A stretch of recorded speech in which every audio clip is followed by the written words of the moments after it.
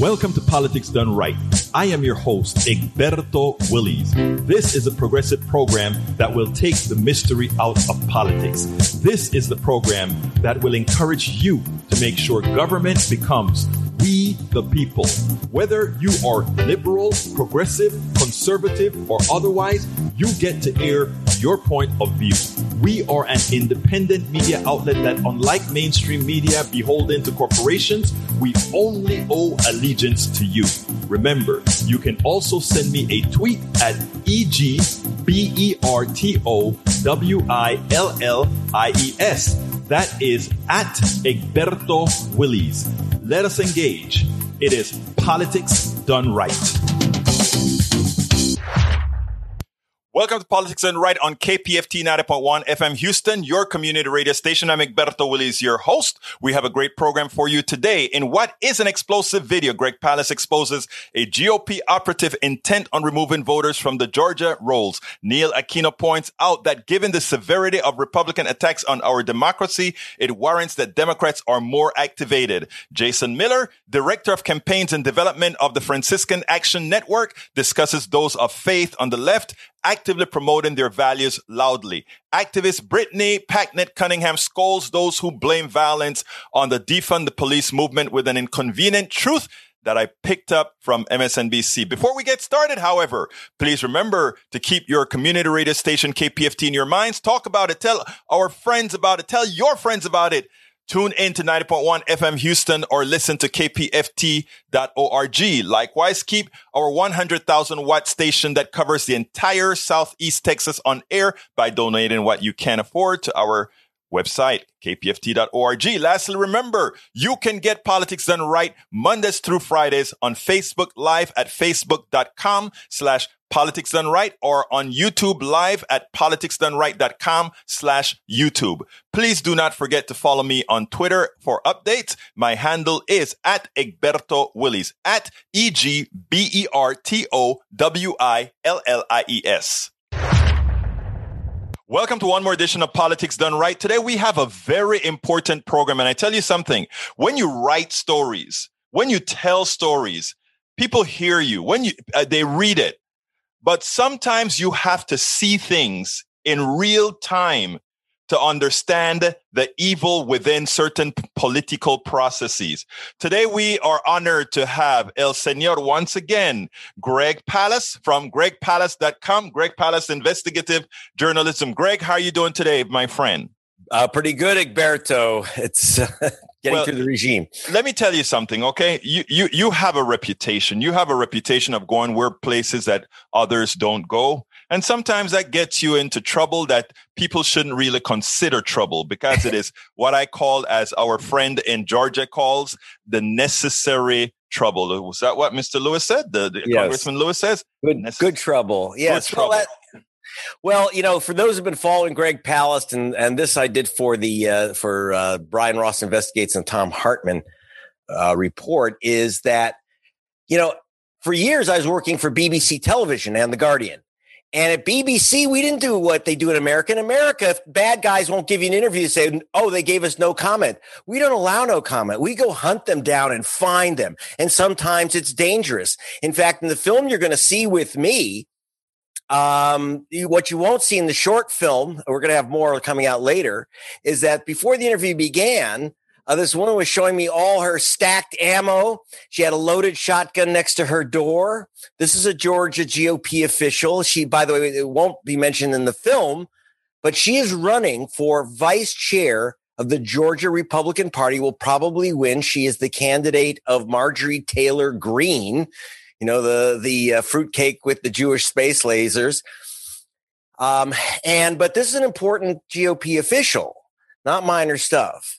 And you're going to see what the lengths that they will go to eliminate voters of color from the voter rolls. I've been hunting this story down for 20 years. Greg, let's pause. I want our audience to see the video first of all. Check this out. We're about to meet with a GOP official who says that she has personal knowledge that 32,000 people are voting illegally in this county. So my name is Pamela Reardon. I am currently 6th District Committee woman to the state party. I know for sure voters do not live here.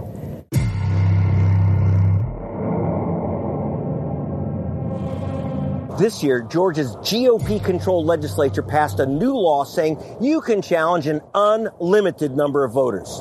Do you know this woman? Do you recognize that woman? Not offhand. I don't. Okay, you never spoke to her? No. What about this guy and his wife on his honeymoon? Do you recognize that man? No. So you didn't call him, but you challenged his right to vote or have his ballot challenged. Sir, get out of my house. Okay, I will get out of your house. The challenge statute didn't ever contemplate someone coming to town and challenging hundreds of thousands of voters at one time. This, in our view, was an abuse of that statute. That doesn't mean that you get to print out reams and reams of Excel spreadsheets and just, levy a charge against thousands of people that you don't even know and get them, removed off the rolls. Imagine using the Ku Klux Klan Act of 1871. It gets real when you get arrested. It gets real. You heard of the Ku Klux Klan law of 1871? I'm from Canada. So you don't know the Ku Klux Klan law? I'm from Canada. You clearly don't know Georgia law. He's a legal voter. I got my right to vote in 94. Okay, so I don't like people voting illegally. Get out of my house now. I shall get out of your house before now. I throw you. And you are sure that this is your legal voting address? You are an asshole. Georgia, divided down the middle. And this civil war ain't over. This is Greg Palast in Georgia reporting. Right. Greg, how did you actually get into this woman's house? I mean, it seems like that was a hell of a feat. Well, it's very simple. We set all kinds of systems of getting and often jumping people. By the way, we always try to go through the front door. That is, we always ask people for interviews. I don't just, you'll see me jumping out of bushes, out of cars. I mean, I do everything but jump out of an airplane. I'll travel to Africa to hunt down bad guys, and I do. But in this case, we simply asked for an interview from our team. They didn't mention that Greg Palast would be the reporter, but that's not the issue. They said there would be a reporter coming to talk to you because she is running for office for vice chair of the Republican Party. So we got in, but once we started, and she was really happy. Here she is on national TV. She's going to, show her stuff. And then I started asking her those uncomfortable questions. As you see, I showed her the photo of a woman, Tamara Horn, whose vote she had challenged. When I showed her the photo, she said, I've never seen this woman. I don't know who she is. Like I'm going to accuse her of something. Yeah, I was. You try to block. In fact, you're blocking this woman from voting. Her challenge will prevent this woman from voting. Now, Tamara Horn, just so you know, Egberto, told us that she had lost her job and therefore had to sell her home and move down the street to move in with her relatives. She's still a legal voter in Cobb County. That's a suburb of Atlanta. But she won't have her vote counted unless she gets a notice and goes through a whole hearing that she is who she is. And understand, this woman has personally, that you saw in the red dress, personally challenged 32,000 voters. 32,000. On what basis? I mean, this is what behooved me after I saw the video. On what basis is she challenging them as a Georgia citizen? Is that correct? Yeah. So here's the gimmick. Georgia's always had this Jim Crow law that says you can challenge anyone. That was used by that any voter can challenge another voter. That was used by Farmer Joe to say, don't let Black Farmer Joe vote, and that would stop their vote.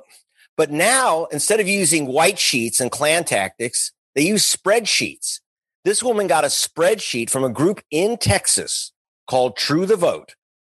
And that said, these people don't live in the county where they're registered to vote, where they're voting. They're mailing in ballots from China or wherever. There's no basis for this. And she didn't check at all, did zero checking, didn't send a note, didn't make a phone call. We did, just so you know, the Palast Investigative Fund, my team, thank you, Terry Mann Pearl, called 800 people, 800. And they're all saying, well, I live here. I've been living here. Maybe they've moved down, in the neighborhood. That doesn't change your vote in Georgia or almost anywhere else. But they'll have their vote challenged. And the truth is that when you're picking out people this way, especially people who were shoveled around due to COVID, you're going to pick up a lot of low-income people, a lot of students who move dorm rooms, for example.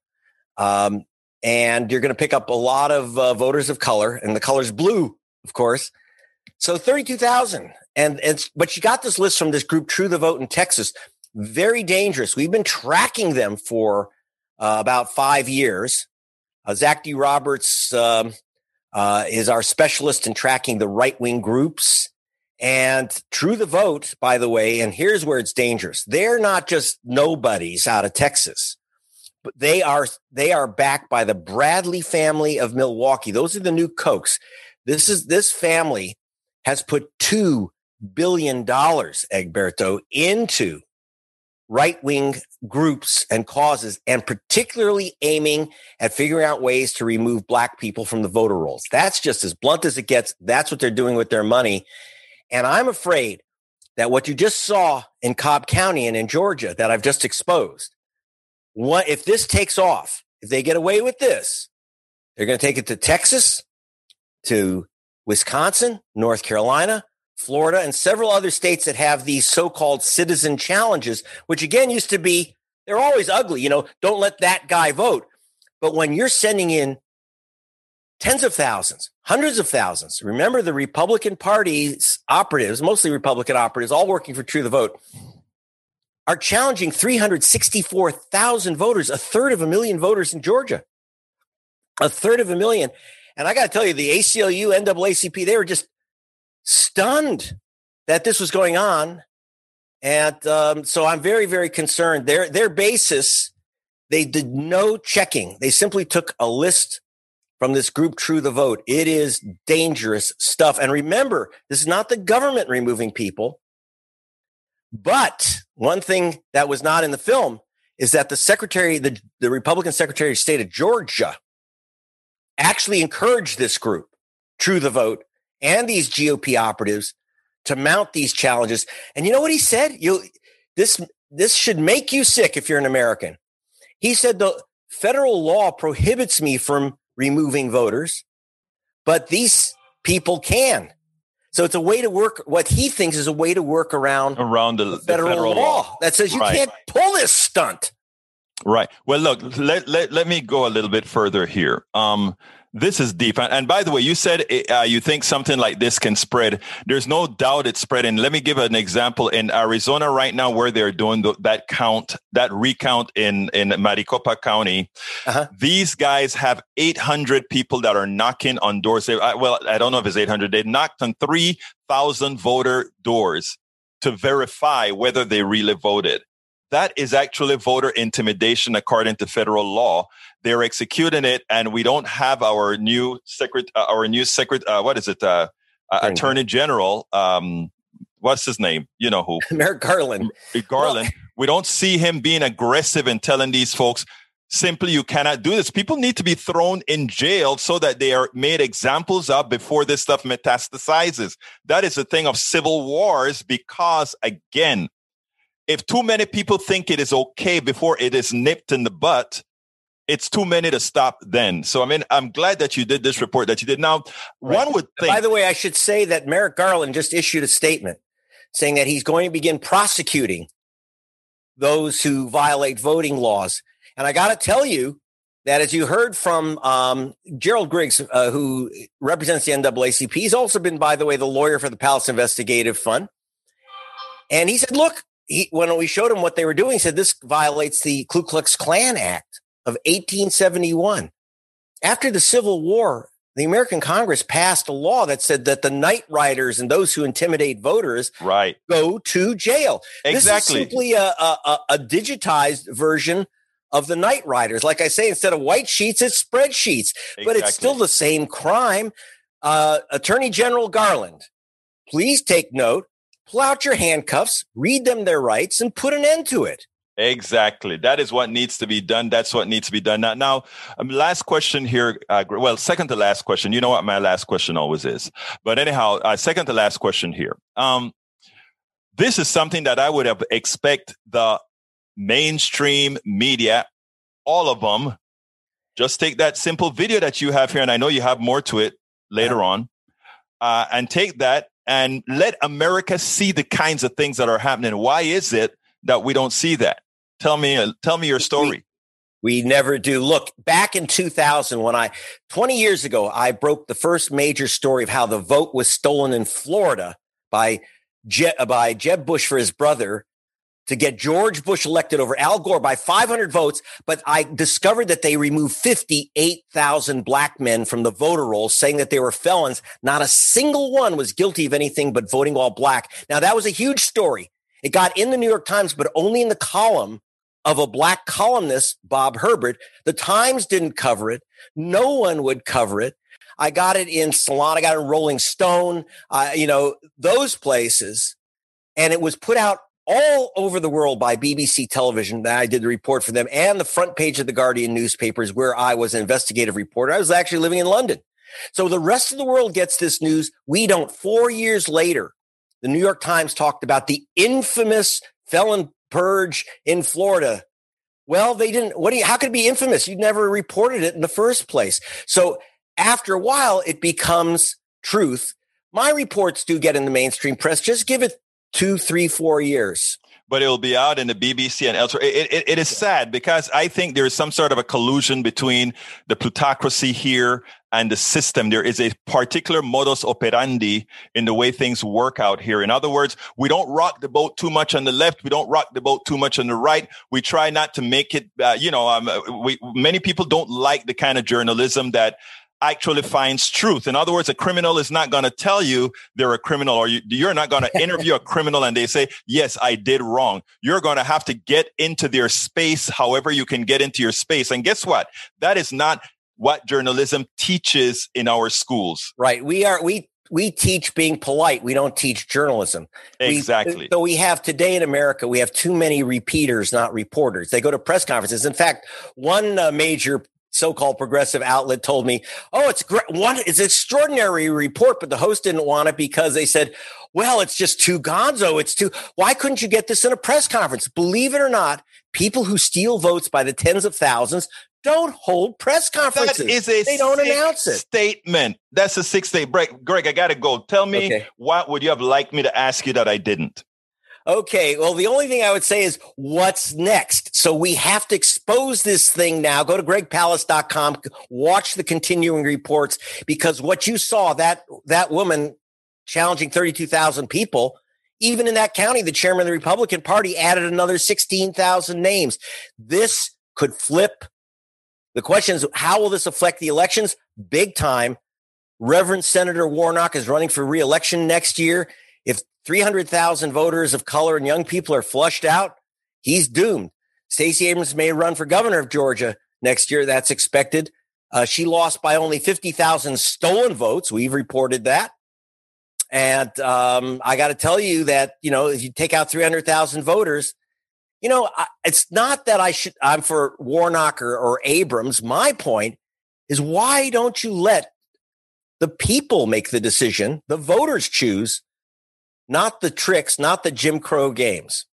Greg Palast, please visit gregpalast.com, GREGPALAST.com. That is true investigative journalism. Some folks don't really like to do things in certain ways. Look, when I saw that video of my brother, I had to contact you and say, we got to get this to hell out for people to see, because this is what's killing our democracy. It's been my pleasure to have you once again on Politics Done Right. Thank you, Egberto. This is an extraordinary platform, and I appreciate the work you've been doing. The theory is that defund the police somehow is going to increase crime and all that sort of thing. And the people who support the defund the police moniker has been really getting hit. Look at the crime that's happening. And now you're talking about defund the police. Well, you know what? Listen to what Brittany has to say. She has an interesting take, a more prescient state. And I think when you listen to her, you'll realize that we have a lot of work to do as far as messaging is concerned. But the reality is there's much more to do. Check this out. We'll take it on the other side. Brittany, tomorrow is primary day for New York's mayoral race. Crime is the #1 issue among Democrats. Those are the people voting. What does that say about the defund the police movement? Do people know what it means? Do they know what it is? Do they know what they want? So, Stephanie, I think it's important to begin with the simple fact that all of us, and I do mean all of us, want safer communities. Everyone wants and deserves to be able to walk out of their home, walk freely on the street, play with their child, and ensure that everyone is safe while doing so. But what we also know to be true is that defunding the police is not just about taking money out of an institution that continues to prove ineffective. It's also about refunding the people. It's about ensuring that the services that people need to ensure safe communities from the ground up are actually being funded and resourced to their full capacity. I think that there are a lot of police unions and GOP operatives that would like for us to believe that this recent crime wave has everything to do with this idea of defunding the police. But guess what, Stephanie? The police haven't been defunded. You actually look at the 50 largest cities' law enforcement spending as a share of the general expenditure in each of those cities actually rose slightly from 13.6% to 13.7%. And many of the cities that have talked about removing that money, like Minneapolis and Seattle, they've actually paused or slowed how they were thinking about moving that money. So this rising crime is not the fault of the movement. It's actually the fault of the police. And this has been our point all along. Why should we keep funding systems and institutions that keep rendering themselves ineffective? We should be talking about gun control, livable wages, fair housing, education. That's where we should be moving the money to ensure truly safe streets. And that is the point. Again, solving the real problems instead of using a hammer to knock out the problems that's created by spending too much on, in effect, this is what she's saying. We have funded the police. We have given the police a lot of money that could have gone otherwise to empower people. And that empowerment of people would have created less crimes. But instead, what we get is all that funding going to police officers, all that funding going to police departments to buy a whole lot of crap to really hurt people. And you get more crime because the people are less satisfied with, or not less satisfied, but they get less resources to improve their lives. And of course, it's a snowball effect. And guess what? We are seeing the snowball with the increase in crime. It's a shame. She's right. Today we have a very special guest. Neil Aquino. Neil Aquino is one of what I call the premier activists here in Houston, Texas. Actually, he covers not only Texas, but the entire country, including visiting Cincinnati and doing a few things every so often. Anyhow, Neil, welcome to Politics Done Right. Very good. Thank you. Thank you for having me on, Egberto. Absolutely. So, Neil, one of the reasons I wanted to have you on is on July 8th, the Texas legislature goes back into action. We had some Democrats that did the right thing. They walked out during the attempt of our legislature to really create some voter suppressive laws. Right. First of all, what are your thoughts as far as what has occurred thus far? Then we'll go into what we need to do going forward. Well, at core, we've got a majority in the Texas legislature that doesn't want to live in a multiracial democracy. I think we should just cut through it. And they are willing to do whatever they need to do to make sure that we don't live in a successful multiracial democracy. And I know the argument is always demographics will come and switch. I've been hearing that for the state over to Democratic. I've been hearing that for the 22 years I've lived here. So I don't take it as an automatic, but they're obviously afraid of something, and they're fueled by this lie that the election was stolen for Trump, and they're authoritarian, they're autocratic, they're bigoted, and they're not afraid to tell you at this point. One of the things I love about what you do, for over a year now, you have been protesting in front of, I think, Senator Cornyn's office for how many months now? 4 years. Next Tuesday, 11:30 to 1, 5300 Memorial Drive will be week 229. Oh, over 4 years. Over 4 years, yeah. That is what necessary, and it has always been peaceful, and you've always gotten the crowd. That is what's so amazing. Tell me a little bit more about that. Well, I'm maybe it's a leaderless group. Basically, it's a very autonomous group. We're not affiliated with any party, with any candidate. There's no money that comes into it. So it's a group of people. We generally have 15 to 20 a week. We'd love to have more, but we're pretty proud of getting 15 to 20 a week through the floods, the heat, cold, you name it. And we're at Senator Cornyn's office on Memorial Drive with our own signs, our own flags. Initially, it started, like a lot of those Move On protests on Tuesdays after Trump won. In fact, there's still one going on in North Carolina, I believe, at Senator Tillis's office. And it has become still about Senator Cornyn, but it has become very much a thing about civil liberties, the right to assemble, making clear to our friends, to our foes, to police that we will show up on our own, no matter what. And I think it's very important to show up. We are very focused on showing up because elections matter. There is a moral difference between the two parties. But on the other hand, the system will accept the outcomes the system produces. Police will defend those outcomes. And we need to, whatever we've been doing, thank you to everyone who's doing the work. But here we are on the precipice of a point where we can't even guarantee free elections anymore, right? Even that conventional deal, okay, we'll accept the political system, it'll rip us off, but at least there can be some progress and we can have a free election. But now that's not even guaranteed. And on top of that, the weather is crazy. So I think folks ought to show up for themselves along with voting. And that's our point. Excellent. Well, as it turns out, I just had Greg Palast on a few minutes ago, and he was discussing, he actually got on camera how voter suppression is actually being effected by Republican operatives and how they're doing it. And it is something that is going to be coming down here as Texas's legislature meets on July 8th. What do you expect out of that? Oh, boy, a whole lot of cruelty. There'll be the voter suppression. And let's be sure, when we're talking about voter suppression, we're talking about voter suppression, but we're also talking about state legislatures with the intent of overturning elections. I mean, that's what Trump would have done. I think you need to explain that because a lot of people don't understand. It's not about stopping people from voting. Also, they've actually they're considering instituting a law that gives them the option to overturn an election if just somebody says, "Oh, there's some fraud here, proven or not." Talking about not just voter suppression, but the ability to overturn elections. So we're seeing the ridiculous audit in Arizona. The Secretary of State of Georgia, who did the right thing after 2020, but he's talking about taking over the Fulton County, which is Atlanta, election board. We're seeing state legislators in some of these voter suppression laws. It's easier to overturn elections in addition to the suppression. In the Texas bill, that legislation was in there. That was part of it. Judges can overturn elections with lower standards of evidence than before.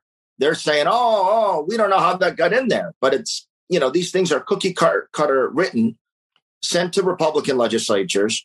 And we should remember that these state legislatures have tremendous power. So you see they're negating all of our city laws. In Galveston, they can't even have a plastic bag ban, choking the turtles. I mean, it's incredible. And so these legislators, they only want local rule when it helps the oligarchy, the plutocracy, the oil companies. I mean, Denton, Texas, I think was the name of the town. It's a Republican town that they decided they didn't want drilling X amount of distances from homes because of the pollution that it causes. And immediately Greg Abbott decided that law can't be. So they overturned local law and superseded it with state law. So, we know that it's even those mom and pop Republicans that think they're Republicans, they need to understand that their party is not really for them. Their party represents solely the oligarchy, and they're just the cogs in the wheel to get the job done. Your thoughts? Yeah, I want to keep hope alive, like Jesse Jackson always said, and still says. A lot of these Republicans, I want to believe there's rank and file out there who who can see the light. We'll keep hope alive for that. These state legislatures have tremendous power, and it seems to me that the base of the party is, in many respects, what's moving them to the right. I think there's millions of folks who never knew they could be so freely bigoted and cruel, and that it would hold currency in public policy.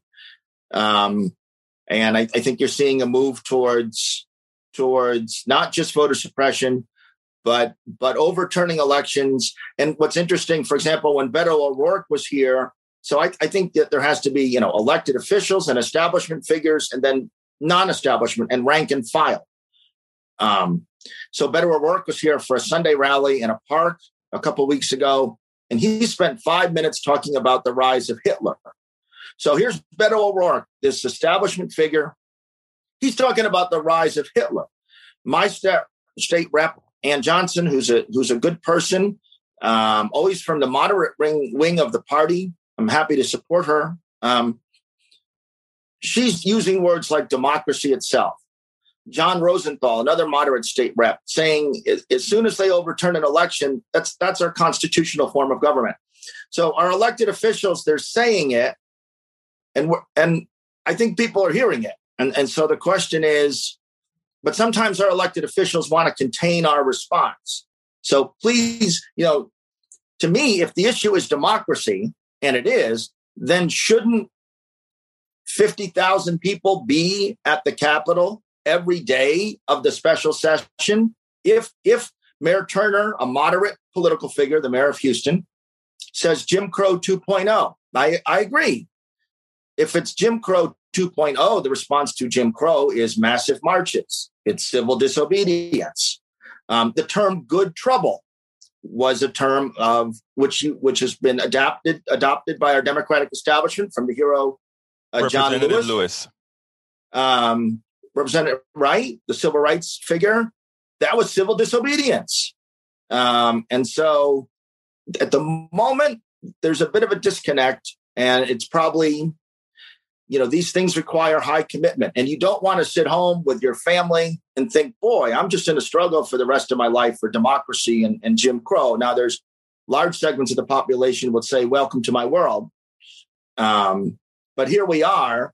And I think the Democratic rank and file, and it's important from the most centrist aspects of the party all the way to the socialist left and beyond, there seems to be a general agreement that democracy is at risk. Hillary says it, Bernie says it, Obama, Mrs. Obama, Biden, Warnock, AOC, they're all saying it. So isn't the extrapolation, if democracy is at risk, that A, what we've been doing didn't work in not getting us here, and B, we ought to be trying something else, and C, that may well involve disruption in our own lives or changes to our own routine and an acceptance of a level of conflict. I don't use that word to say violence, although the other side is doing violence.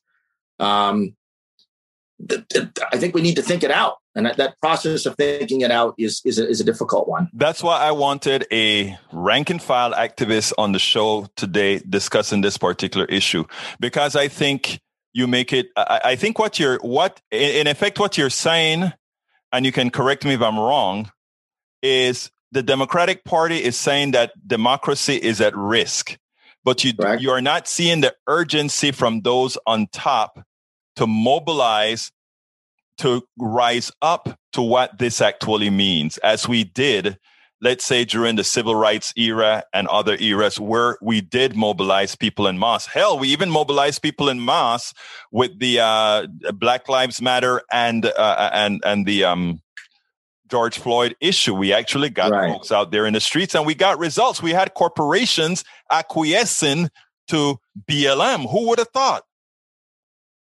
Right. So in fairness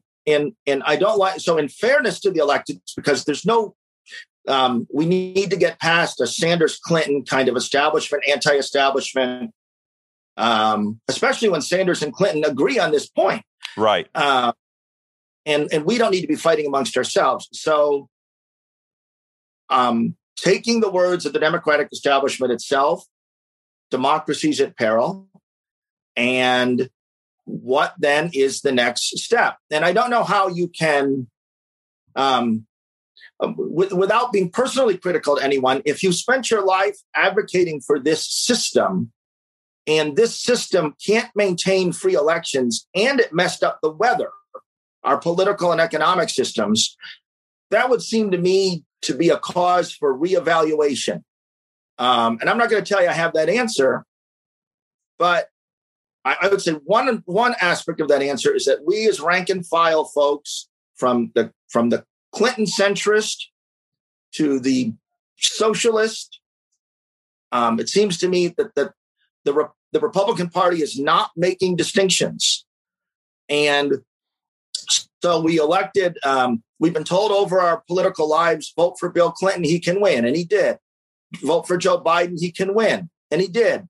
The Democratic Party hasn't nominated an ideological outlier for president since George McGovern. The party establishment wins 98% of party primaries. Okay, that's not a complaint, but we've done this, and still the Republican Party thinks we're all, whatever it all is, terrible things. They're making up crazy stories. And the FBI is saying right-wing terrorism is the highest domestic threat. And we don't even seem to be able to guarantee a free election. So it isn't working. In other words, you're saying we do need a paradigm shift. I'm running out of time right now. Neil, right. Why don't my last question is always the same. Tell me something that you want to say that I didn't ask about. Well, I think you covered I think we need to engage in a ongoing philosophy has to be matched towards action. But we need to be engaged in a kind of philosophical discussion is what is our next act matched with action that meets the pressures of the democracy crisis and the connected climate crisis. And I would say that we have to understand that there's no bottom line for the other folks and that the other side, and that believing that doesn't make us radical. What's so interesting is that we're reduced to the point, I'm 53 years old, and here I am reduced to the point almost of, hey, man, just let me have a damn free election, let alone all the other, let there not be another crazy-ass hurricane. Let's address that. So we've been reduced to these most elemental pleas almost for survival. And I think we should really be evaluating, and we need to be tougher on our own elected officials. They're sitting on a lot of campaign cash, a lot of organizational capacity. And when they come to the Democratic Club, the organization, we interview them, we meet them as voters at the church, at the school. We need to say directly, what are you doing for democracy? Will you show up? If I march on the street, will a ton of cops come at me like we saw in many Democratic cities with the Floyd marches? The federal government says, my last sentence, the federal government says, we can't fix it, even though Democrats run everything. The Democratic state legislatures now tell us, hey, these Republicans are really a threat to democracy. That's what the Texas Democrat elected legislatures are telling us. Then at the municipal level, we go out and protest, and there's a ton of cops. It just all isn't working. And I think that our freedom has to come from us. The work of our freedom is up to each of us, and the moment seems forced upon us. Greg, Neil Aquino, it has been my pleasure to have you on Politics Done Right. Houston, Texas, national political activist, and somebody getting something done. Thank you so kindly for being on Politics Done Right. Stay the course, Egberto. Thank you for having me. We have a special guest. We have Jason Miller, who is a faith-based advocate and organizer originally from Toledo, Ohio, and serves as the co-chair of the Faithful Democracy WIC Working Group. After earning his BA in History and Religious Studies, Jason entered a year of service with the Jesuit Volunteer Corps in Nashville, Tennessee, working at Catholic Charities Refugee Services. He then relocated to Washington, D.C. area to complete a master's degree in conflict analysis, good stuff, and resolution in George Mason University. Jason has since devoted himself to faith-based communications and advocacy work on behalf of economic justice and climate justice issues, and currently works as the Director of Campaigns and Development at the Franciscan Action Network. Jason, welcome to Politics Done Right. How are you doing today? Thank you so much for having me. I'm great. That was, you gave the full bio there. I need to take you. That was the next time on an elevator. Can I take you with me? Or yes, you can. But you know what? Let me tell you what I love. Yeah. Especially in these times. People that are just doing good work, because that is what we need. And you just have to tell me social justice, economic justice, racial justice, and you got me. Because we need so much of that right now. Anyhow, tell me a little bit about yourself that I didn't say before we get into some of the meat of what I want to discuss with you. Sure. Well, sometimes those words, social justice, racial justice, I'm glad you love them. Unfortunately, not everybody does. So right. I'm sure your audience... I love your little dog. I mean, that brings a reality we're dog sitting, to it. So it makes it real, right? As I was trying to take a real important point there.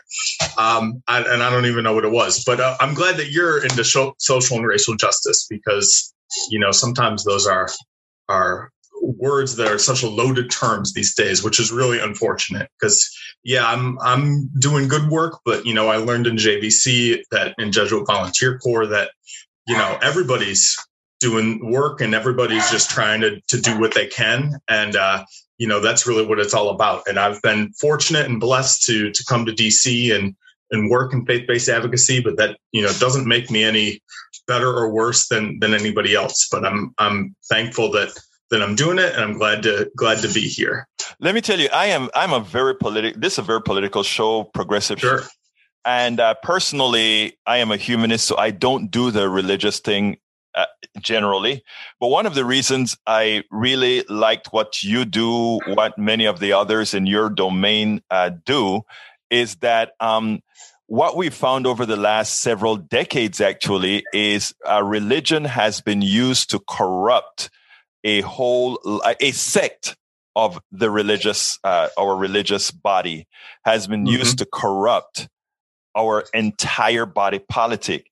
And in so doing, they have they have gone to the point where they have made doing good by we the people a bad thing. They've adapted a sort of a socioeconomic balance that is completely off whack. What would you say to that? Yeah, unfortunately, I would agree. There are issues that used to not be partisan, right? And I think a lot of people don't understand that there's political and there's partisan. Right. And things that, might be political aren't necessarily partisan. When I worked in refugee resettlement in Nashville with Jesuit Volunteer Corps, I worked with former refugees and I worked with, a number of conservatives.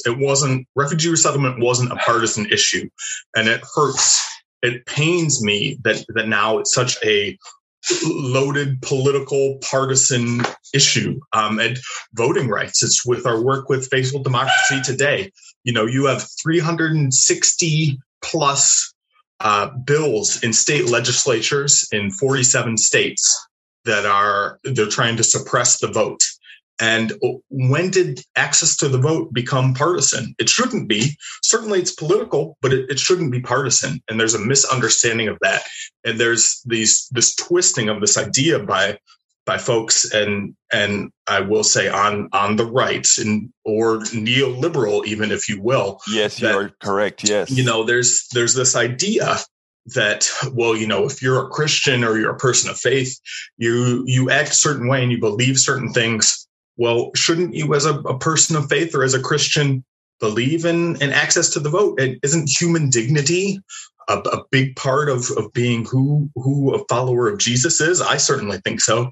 And that's something that we ground our work in with Faithful Democracy, is that if all human beings have dignity and worth, then they should have access to the vote. They shouldn't have their voices drowned out by big money in politics. But unfortunately, there's this misunderstanding of, Christian means to be, you want smaller government, or, that you're against certain things or for other things. But that to me, that's not really what it means to be a Christian. I'm a Christian first. I'm a Catholic first before any political label. And to me, that means, that all human beings have dignity and worth. And, all of us on the Christian left, all these people also say, oh, where the Christian left, it's coming out of nowhere. Well, we've been here all along. We just maybe didn't have the megaphone that other folks had. I got a rant from one of our listeners that I am going to post sometime soon. And he spoke about progressives in general. He was talking about Democrats, but I think it covers progressives as well, have just about ceded the rural vote, ceded places like West Virginia, Appalachia, which really you should have a huge audience based on the needs and what's going on in those areas. How is Faithful Democracy or even the Franciscan Network thinking about addressing that and not necessarily concentrating in the big areas of population expanse? Yeah, that's a really great question. I think oftentimes, on the East Coast here, there is sort of that divide of that DC sort of, they want to write off West Virginia. They want to write off Toledo. They want to write off Kansas. I have a good friend of mine, a former colleague who's from Wichita, and he's saying, don't forget about us. If we organize around issues, if we truly do the work, we can win folks over. I mean, I always point to my fiance is from St. Louis. If you look at Missouri, right, they always vote for a candidate with a certain letter after their name, but they also vote for things like healthcare and for supporting unions. And if you vote, if there are issue areas, if there's ballot initiatives around issues, they always vote for the more progressive issue, but they're voting for the more conservative candidate. So clearly there's a disconnect there, and it's about messaging. It's not forgetting about and leaving behind those folks in St. Louis, in Wichita, and in Toledo, in West Virginia. I think that is so important. And I think that is a lesson not learned by either the Democratic Party and many of the progressive groups that are stationed in many of our cities, as far as not trying to create a base in these areas. Because when we do polling on issues, and you're absolutely correct, specifically when we do polling on issues like Medicare for All or the contents of the Green New Deal and many other aspects of what we would normally call the progressive agenda, what you find is that they're not just majorities, but in most of these issues, there are super majority support from the rank and file of not party, but of people. And it needs, I think, from all aspects. And I think that is where somebody like yourself is so important, because you represent a demographic that can go into a West Virginia with a different thought process, a different methodology to actually, build a base. And I wish more would do it. I understand that, I'm looking at your Faithful Democracy and see that, you're all over the place with the support that you've got. From Jewish to Mormon to Christian to Islamic. Yeah, we're truly interfaith. And I'm like, this is the type of Faithful Democracy I'm looking for. Yeah, exactly. And you're right, not just on things like the Green New Deal and Medicare for All, but if you look specifically at polling in West Virginia, people overwhelmingly support getting big money out of politics. They support increasing voter access. They support the For the People Act. So why aren't, and Senator Manchin, he co-sponsored in the last Congress, but why aren't Senator Manchin and Senator Capito, why aren't they supporting the For the People Act? That's a good question, because, I know that they are about listening to their constituents and listening to people in the Mountaineer State. Well, look at the polling. So it's in some ways it's about messaging, right? I'm sure you know that. And it's that megaphone of money on the other side, if you will, but it's also, how those messages are used and how they're often used against issues that people actually do support. Well, let me tell you, Jason, we are surely going to do our part to get your message out and those who you represent to get that message out. And we hope that you'll be on many other platforms so we can get this kind of message out, because it's important that we do. Now, I always ask this question at the end, and that is, please tell me what you want to tell our audience that I simply didn't ask you about. Oh, there's so much. I already gave the plug, right, for the Franciscan Action Network website, franciscanaction.org, and Faithful Democracy, faithfuldemocracy.us. I already said, please call your senators. And we have resources on our website if you're like, I've never done that. How do I do that? Pick up the phone after 5 p.m. and call that switchboard or Google your senator's numbers. Tell them that you care about these issues, right? That you care about the For the People Act, that you care about the John Lewis Voting Rights Act, that you care about DC statehood. I don't want to forget that issue as well, is that it often gets lost in the shuffle. You have a city that's 45% African-American and over 700,000 people. That's more than Vermont, that's more than Wyoming, and they are disenfranchised. And it's, again, that shouldn't be a partisan political issue. That shouldn't be a partisan, they're all going to vote a certain way. Well, but shouldn't they just be allowed to vote and have representation? We're taxed here in DC. So why don't we have an equal voice and an equal say? And let me just say, too, that for all those folks on the left, for Dems, Puerto Rican statehood's a completely separate thing, and that's a whole other podcast. But certainly for DC, don't forget about us. And again, we advocate for that with Faithful Democracy, and we advocate for so many issues in the spirits of Francis and Claire with Franciscan Action Network, immigration reform, climate change, gun violence prevention. We just had another mass shooting in San Jose yesterday. What is it? I guess it's just a sad reality that we have to live with now. The pandemic is ending. People are going to be outside more.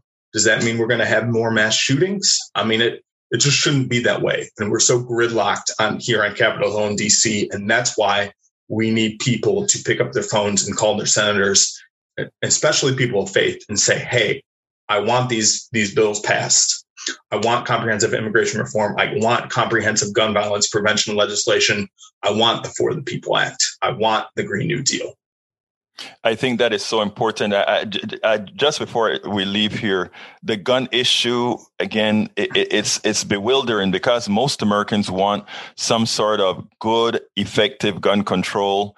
No other country suffers multiple mass shootings several times a month. Mm-hmm. If people can't understand that, if there's a preponderance of guns out there, that people will use it. Yesterday I wrote a quick little post where I said, because here in Texas, we're now allowing anybody to just go out and buy a gun if you're over 18 or over 21. Right. But then you're also passing voting restrictions at the same time. Exactly. And what that means is, if everybody has a gun and somebody's on the freeway, a good person can have a bad moment. Yeah. And a good person with a bad moment with a gun can turn that person into a murderer. Yeah, a deadly moment. Yeah, that's for sure. I don't believe in that whole good person with a gun thing. I mean, both of my parents are retired public school teachers. And, my dad, decades ago, I think I can say this in public, he was an NRA member, before it got super political. He grew up in the country, grew up hunting and shooting guns. And that's, decades ago, the NRA wasn't political. I asked him one time, once that started to come up, would you have a gun in the classroom, knowing that he would be comfortable with guns and that and he said, no. He said, he couldn't ever bring himself, if I would trust anyone with a gun, it would be him. But he said he would never be able, even if there was a mass shooter at his school, to bring himself to actually shoot another student. He just couldn't bring himself to do that. And that was the narrative for a long time, right? Oh, just arm people, just get more guns out there. But we know that more guns, if you have a gun in a home, there's a higher incident rate of death and accidents. So more guns are not the answer. We know that. And if we look again, public opinion polling, NRA members today, they want comprehensive gun violence prevention legislation. It is amazing. We have to start making the politician look like what the people are wanting and acting that way. Look, Jason. Yeah, and it's the money in politics. It's the money that the NRA has. They're writing checks to our senators. That's why we need to overturn Citizens United. We need a constitutional amendment to overturn it and make the playing field equal and even again, and make sure that our members of Congress actually listen to the people, not the big money. It's been my pleasure to have El Señor Jason Miller, Director of Campaigns and Development, Franciscan Action Network, and he also works with the Faithful Democracy. Look, thank you for all the work that you do. Thank you for what you're trying to accomplish. It is so important. It's been my pleasure to have you on Politics Done Right. Thank you so much. It's been a pleasure to be on, and thank you for having me on and continuing to use your voice and to speak out. That's what we all need to do. Thank you. Again, please remember to keep your community radio station, KPFT, in your minds. Talk about it. Tell your friends to tune in to 90.1 FM Houston or listen at kpft.org.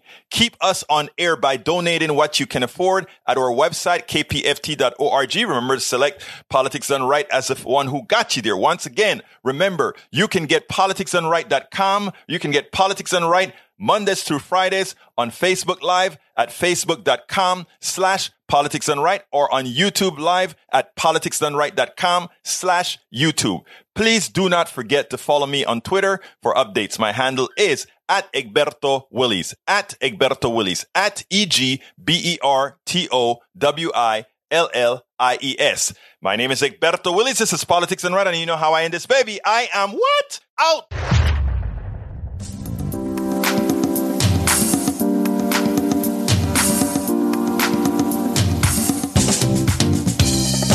Welcome to Politics Done Right. I am your host, Egberto Willies. This is a progressive program that will take the mystery out of politics. This is the program that will encourage you to make sure government becomes we the people. Whether you are liberal, progressive, conservative, or otherwise, you get to air your point of view.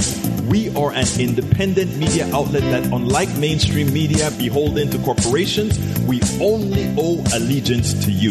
Remember, you can also send me a tweet at EGBERTOWILLIES. That is at Egberto Willies. Let us engage.